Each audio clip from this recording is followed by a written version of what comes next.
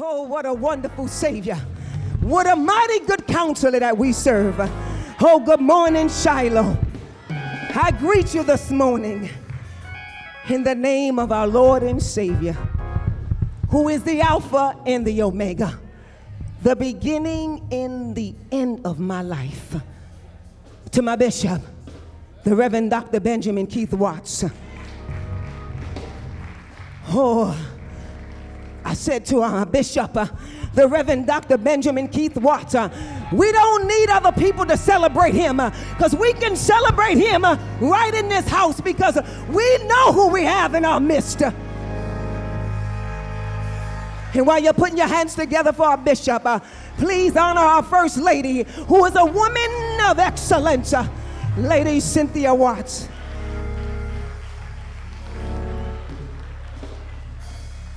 To Elder Short and Elder Wade, the ministers, deaconess. Oh, what a wonderful, wonderful day it is in the house.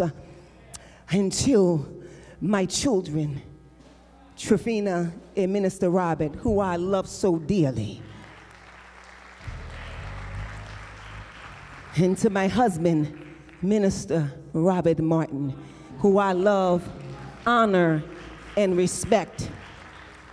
And I thank God for him. In July, we will celebrate our 30th wedding anniversary.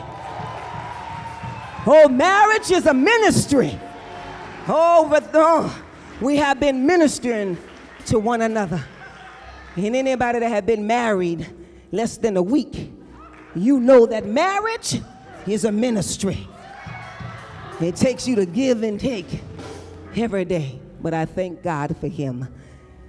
Hallelujah. And I also thank God, last but surely not least, for you, my Shiloh family. I bless God for you and for your love, your support, and for your prayers during the time of our bereavement. I truly do. You have been a joy and an honor to my family and I. You know, the Lord had called my dad home at the age of 79, but being with him for 79 years was just long enough for me to forget that God only loaned him to me. And I thank God for his life, and I celebrate him, but I also celebrate you because you have truly been wonderful, and I love you, and I thank God for you. But this morning, I am humbled and honored to stand behind the sacred desk to declare the word of the Lord. And before we go into the word, let me invite you to pray with me.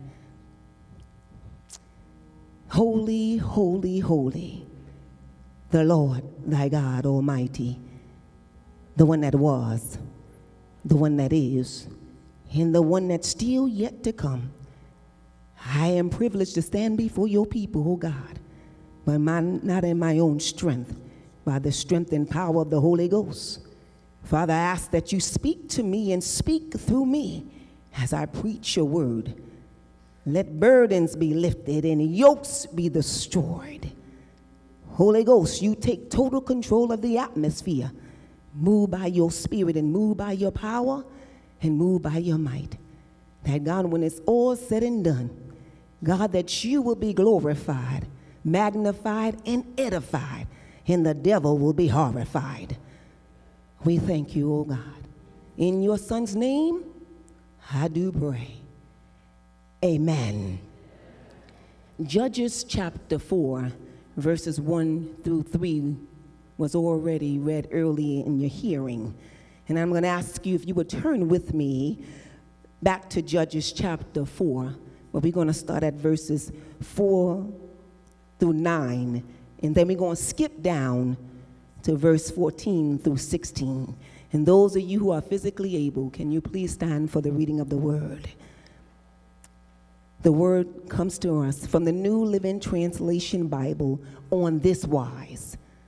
Deborah, the wife of Labathoth, was a prophet who was judging Israel at the time. She would sit under the palm of Deborah between Ramah and Bethel in the hill country of Ephraim, and the Israelites would go to her for judgment. One day she sent for Barak, not Barack Obama, but the son of Abinoam, who lived in Kadesh in the land of Naphtali. She said to him, "This is what the Lord, the God of Israel, commands you. Call out 10,000 warriors from the tribes of Naphtali and Zebulun at Mount Tabor, and I will call out Sisera, commander of Jabin's army, along with his chariots and warriors, to the Kishon River. There I will give you victory over him." Barak told her, "I will go, but only if you go with me." "Very well," she replied, "I will go with you, but you will receive no honor in this venture, for the Lord's victory over Sisera will be at the hands of a woman." So Deborah went with Barak to Kadesh. Verse 14. Then Deborah said to Barak, "Get ready. This is the day the Lord will give you victory over Sisera, for the Lord is marching ahead of you." So Barak led his 10,000 warriors down the slopes of Mount Tabor into battle. When Barak attacked, the Lord threw Sisera and all his chariots and warriors into a panic. Sisera leaped down from his chariots and escaped on foot. Then Barak chased the chariots and the enemy army all the way to Harosheth Hagoyim, killing all of Sisera's warriors. Not a single one was left alive. The word of the Lord. Before you take your seat, please turn to the person on the right of you and announce my sermon title. The battle is not yours. It's the Lord. Oh, come on now, turn to the person on the left of you and say, the battle is not yours. It's the Lord's. You may be seated in the house of the Lord. In 1993, the extraordinary Grammy Award-winning gospel legend and record producer Yolanda Adams released her signature song, "The Battle is the Lord's." In the song, she reminds us that there is no pain Jesus can't feel. There is no hurt he cannot heal. For all things work according to the Master's purpose and his holy will.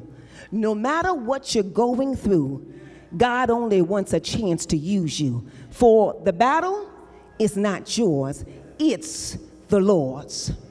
Its profound lyrics have inspired Christians all over the world to look to the Lord when circumstances are out of control. Not only has this song ministered to Christians all over the world, it also has a tremendous impact on the secular society, who find comfort in being reminded that the Lord is concerned with humanity and emphasizes with the struggles that we have here on earth. Let's face it, fighting battles are not discriminatory. It's no respecter of person. It does not see gender, race, age, class, religious denomination, or political affiliation. Every one of us has some battles to fight or going to need the Lord to fight on our behalf. Whether you're battling an addiction or illness that has invaded your body, whether you're battling to get out of bed in the morning, to go to work, to battle a disrespectful supervisor who refuses to respect you and the work you do, whether you're a teenager battling to be accepted by your peers or battling not to be commonly mistaken for a thug because you wear a hooded sweatshirt to shield yourself from the rain, or whether you're a Christian living and battling to live a godly life in an ungodly world. Every one of us has something that we have to battle. And although battles do not discriminate, the Lord does not discriminate in who he chooses to use in the fight. We see this all throughout the Bible. God used a youngster with a slingshot to kill a giant, and an angel to shut the mouth of a lion, a donkey to speak, and a woman to deliver the Israelites, as we see here in our text. This story unfolds with the Israelites being in bondage, ruthlessly oppressed for 20 years by Sisera, who was the commander of King Jabin's army. Deborah came on the scene at a challenging time when Israel had drifted away from God. The Lord used Deborah, a woman who sought to turn the hearts of the people back to God. Deborah walked in the role that was normally occupied by men. Women, especially in the Bible, normally occupied subordinate roles.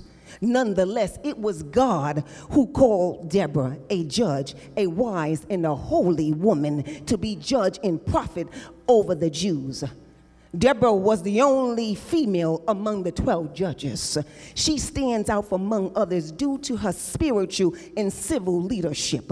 She was well respected for her intellect and courage.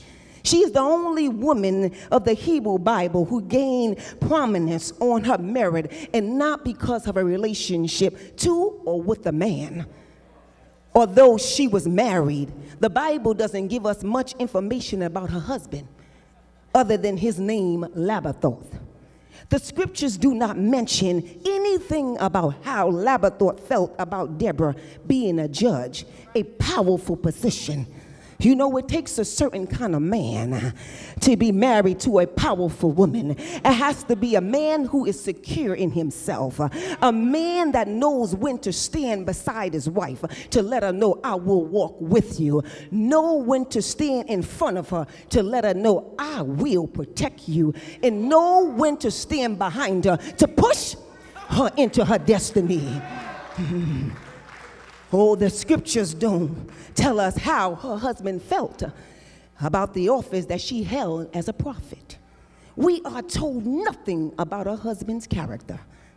And you know, the more I read this text and thought about this powerful woman being married, I seemed to be more concerned with what was excluded rather than what was included in the text.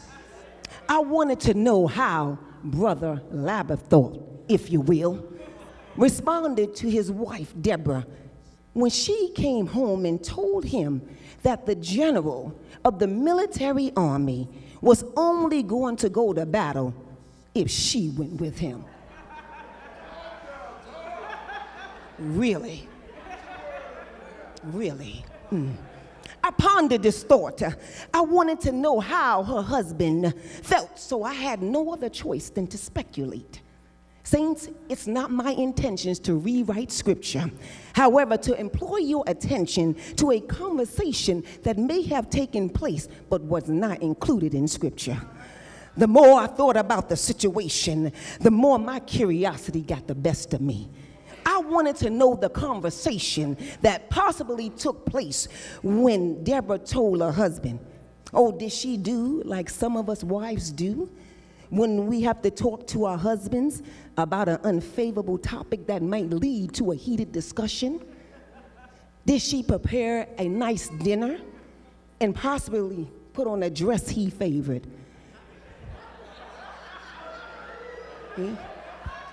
Particularly the red dress with some high heels that diverted his attention, that caused him to say, my, girl, you sure look good tonight. I imagine that this wise woman prepared his favorite meal, and they were sitting at the table enjoying dinner. Deborah, overly attentive, she asked him about her day, and he told about hers. I imagine it went something like this. You know, honey, today I had some of the usual disputes. Some family had problems, a little bit of this, a little bit of that. Honey, you seem to be enjoying your steak. You know, I made it just the way you like it, with those sauteed onions, those red potatoes, and those baby carrots. Oh, by the way, a powerful word came to Barak. you know, the general of the military army. So I sent for him and I told him, this is what the Lord, the God of Israel, commands you. Call out 10,000 warriors from the tribes of Naphtali and Zebulun at Mount Tabor. And I will call out Sisera, the commander of King Jabin's army, along with his chariots and warriors to the Kishon River. There I will give you victory over him. Honey, it was the most powerful word that I received from the Lord. I felt that one.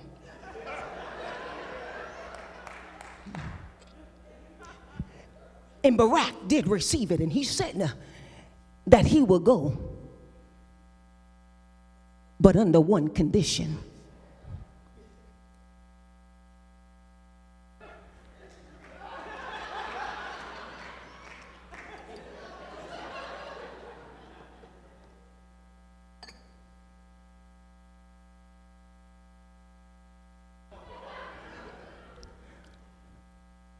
Only if you go with me. Say what? What type of husband will let his wife go into battle? What type of husband will permit his wife to be in harm's way? The type of husband that saw God put her into the position as the first woman judge. The type of husband who trusts the God that operates in her and through her. The type of husband that trusts the word of God that was placed upon her life and the anointing that God placed upon her to carry her through. Although it was a word from the Lord, Barak hesitated and saying he would only go if Deborah went with him. It wasn't because he was a coward, as some commentaries state, that I beg to differ. He was a general, the highest ranking of the general officers, the military commander. He was responsible for combat readiness. Oh, he was large and in charge. His position validated his power and the authority. Barak was a man of great courage and wisdom, for he recognized Deborah's authority had been given to her by the Lord. So he obeyed her authority, even though it came from a woman. Something extremely rare in ancient times. The defeat of the Canaanite army was under the prophetic leadership of Deborah and the military leadership of Barak. And I like to believe that Barak was reluctant for two reasons. One, this battle was different. There were overwhelming odds against him. Although Barak had a force of 10,000 warriors, his enemy Sisera had the advantage because he had 900 iron chariots. 900 iron chariots. In ancient warfare, chariots were like tanks, swift, intimidating, and deadly. Barak knew their military strengths, and he didn't have the capacity or the weapons to go looking for a fight. You see, I'm from New York, where I grew up in the projects. You know, there was a code in the ghetto. If you were in a fight and lost the battle, and you went around the enemy's territory to seek revenge, oh, you were a bad mamma jamma. And if you did go around there to seek revenge, you better be packing. This is why Barak was hesitant. But the other reason why Barak's reluctance was his inadequacy in fighting spiritually. He was a warrior in physical battles. But this battle was initiated in the spiritual realm. It was God who initiated this battle. It was God who told Deborah to deliver the message. You know, I wonder why. Is that the reason why too many of us are losing battles? Because we are fighting spiritual battles in the natural. Spiritual battles should be fight in the spirit. For the weapons of our warfare are not carnal, but mighty in God for pulling down of strongholds. Some battles you can't fight on your feet. You may have to go on your face and lay before the Lord. Some battles that will bring you to your knees and have you to cry out, Lord, I can't handle this. I need you to go before me. Oh, come on, somebody say the battle is not yours. And somebody else respond, it's the Lord's. There are some of us who are in battles right now. Some battles that are keeping us awake at night. A battle that is not yours. You're fighting someone else's battles. Therefore, your efforts are useless. Some of you are battling generational demons. It's not even your demon. You inherited them. It was your great-grandmother's demons that was passed down to your grandmother, that was passed down to your mother, and it should have been killed before it got to you. And now you're battling 3 generational demons that's holding you in bondage, but should have died long time ago. That battle is not yours, it's the Lord's. You can't battle everyone else's demons. You can't battle everyone else's problems in yours too. You can, but God can. Oh, come on, somebody, and say the battle is not yours. And someone else respond, it's the Lord's. And my prayer is that you and I will have the wisdom to know the difference between the battles that we're called to fight and the battles that belong to the Lord. And while I was pondering this thought, there are some life truths that I gleaned from Judge and Prophet Deborah that I want you to consider. The first thing, she recognized that the Lord is in control. That the Lord is in control. Verses 6 and 7 of our text makes it clear that it was Deborah who used, God, the Lord that who used Deborah, his servant, to command Barak to rally up the troops for battle. It was the Lord who chose the battleground. When you wage war on the enemy, it's usually on your terms in your territory. When the Lord is in control of the battle, he has already made provisions. He is in control of both actions and reactions. There are no surprises with God. He already has a plan in place, and he doesn't make up steps along the way. God strategically and carefully rearranged his plan. God is in control of every aspect of your life. The other life truth that I gleaned from Judge and Prophet Deborah, reassurance. Reassurance. The Lord will be with you in the battle. The Lord will be with you in the battle. My brothers and my sisters, whatever you're battling, whether it's your finances or lack thereof, whether you're battling sickness in your body, depression or oppression, you're not alone. The Lord is with you. Regardless of how lonely you may feel sometime, regardless of the difficult situations that you may go through in life, when you stand on the promises of God, that's when you have to declare his word. And God promises that when you go through the water, that you shall not drown. And when you go through the fire, you shall not be burned. God promises that he will keep you in perfect peace as long as you keep your mind stayed on him. God promises that he will never leave you nor forsake you, that he will be with you even into the ends of the earth. The Lord is true to his word, as we see this truth in verse 14 of our text, where the Lord is marching ahead of Barak and the troops in battle. And while I was reading this passage of scripture, I was reminded of Joshua, who was also a military leader, and when he was leading the troops for battle and preparing them and the Israelites to go to battle back in Jericho. Hallelujah. Back in Jericho, Joshua, the 5th chapter. It was Joshua that was preparing them for battle. And when Joshua was preparing the troops for battle, he went out to inspect the walled city of Jericho. And while he was outside of the city, maybe he was preparing for war. Maybe he was contemplating a plan for the upcoming battle. This is when he thought he was by himself.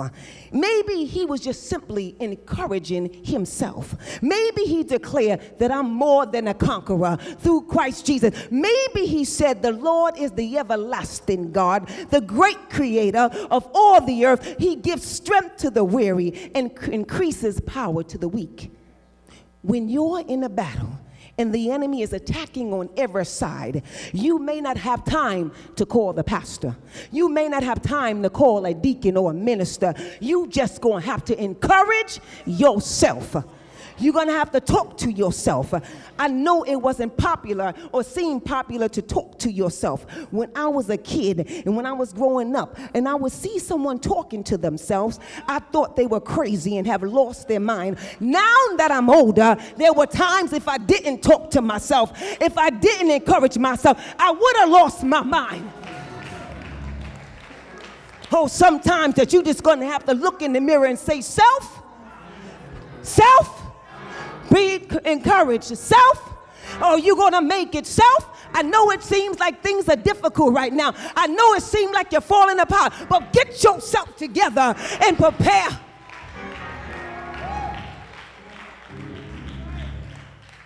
Oh, come on, somebody. Don't leave me out here by myself. I'm not the only one that talk to myself. There are times that you just going to have to encourage yourself. So Joshua walked around the city, scoping it out, contemplating a plan to put in place to fight this battle. And just when he thought that he was by himself, he looked up and saw an unidentified man standing nearby. This wasn't an ordinary man. There was something vastly different about him. This was a man of war, for his sword drawn in hand denoted that he was ever ready for battle. So Joshua wanted to know if he was for him or against him. So he approached him and he said, "Are you a friend or foe?" And he replied, "Neither. But as the commander of the Lord's army, I have now come." In other words, he wasn't there to take sides. He came to take over. To Joshua's amazement, this was the Lord in human form. The Lord stepped out of eternity to personally battle on Joshua's behalf. Saints, there will be some times in your life, in some battles that you will be fighting, that will interrupt heaven and cause God to step out of eternity and enter the planet Earth and battle on your behalf. Oh, come on, somebody say, the battle is not yours. And somebody else shout, it's the Lord's. So Deborah teaches us a valuable lesson to not be concerned on what it looks like. If God said it, that settles it. If he spoke it, he'll bring it to pass. So we see the Lord's victory over this battle in verses 14 through 16 of our text. Let me just take a commercial break right here. When you let the Lord fight your battles, you're going to need to have two major ingredients: faith and patience. Faith and patience. Patience to hold on to your faith, and faith to hold on to your patience.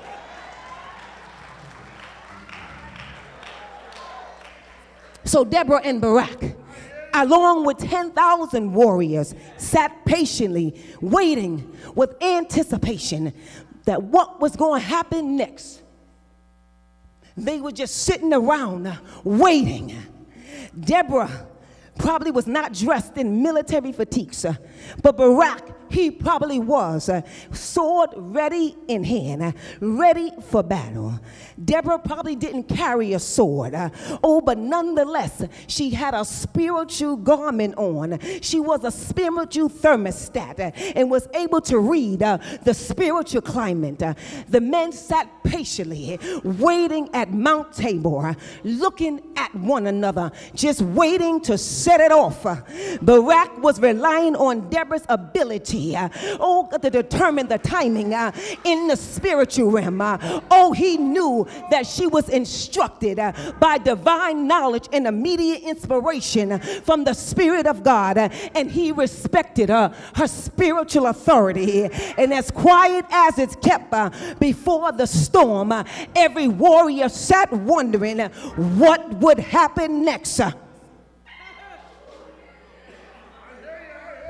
It was a time where Barak was depending on Deborah, and Deborah was depending on God. And if you would allow me to put on my spiritual imagination, I like to believe that suddenly they heard some loud noises that it shook the earth. The ground was moving from underneath their feet. It seemed like the earth was caving in.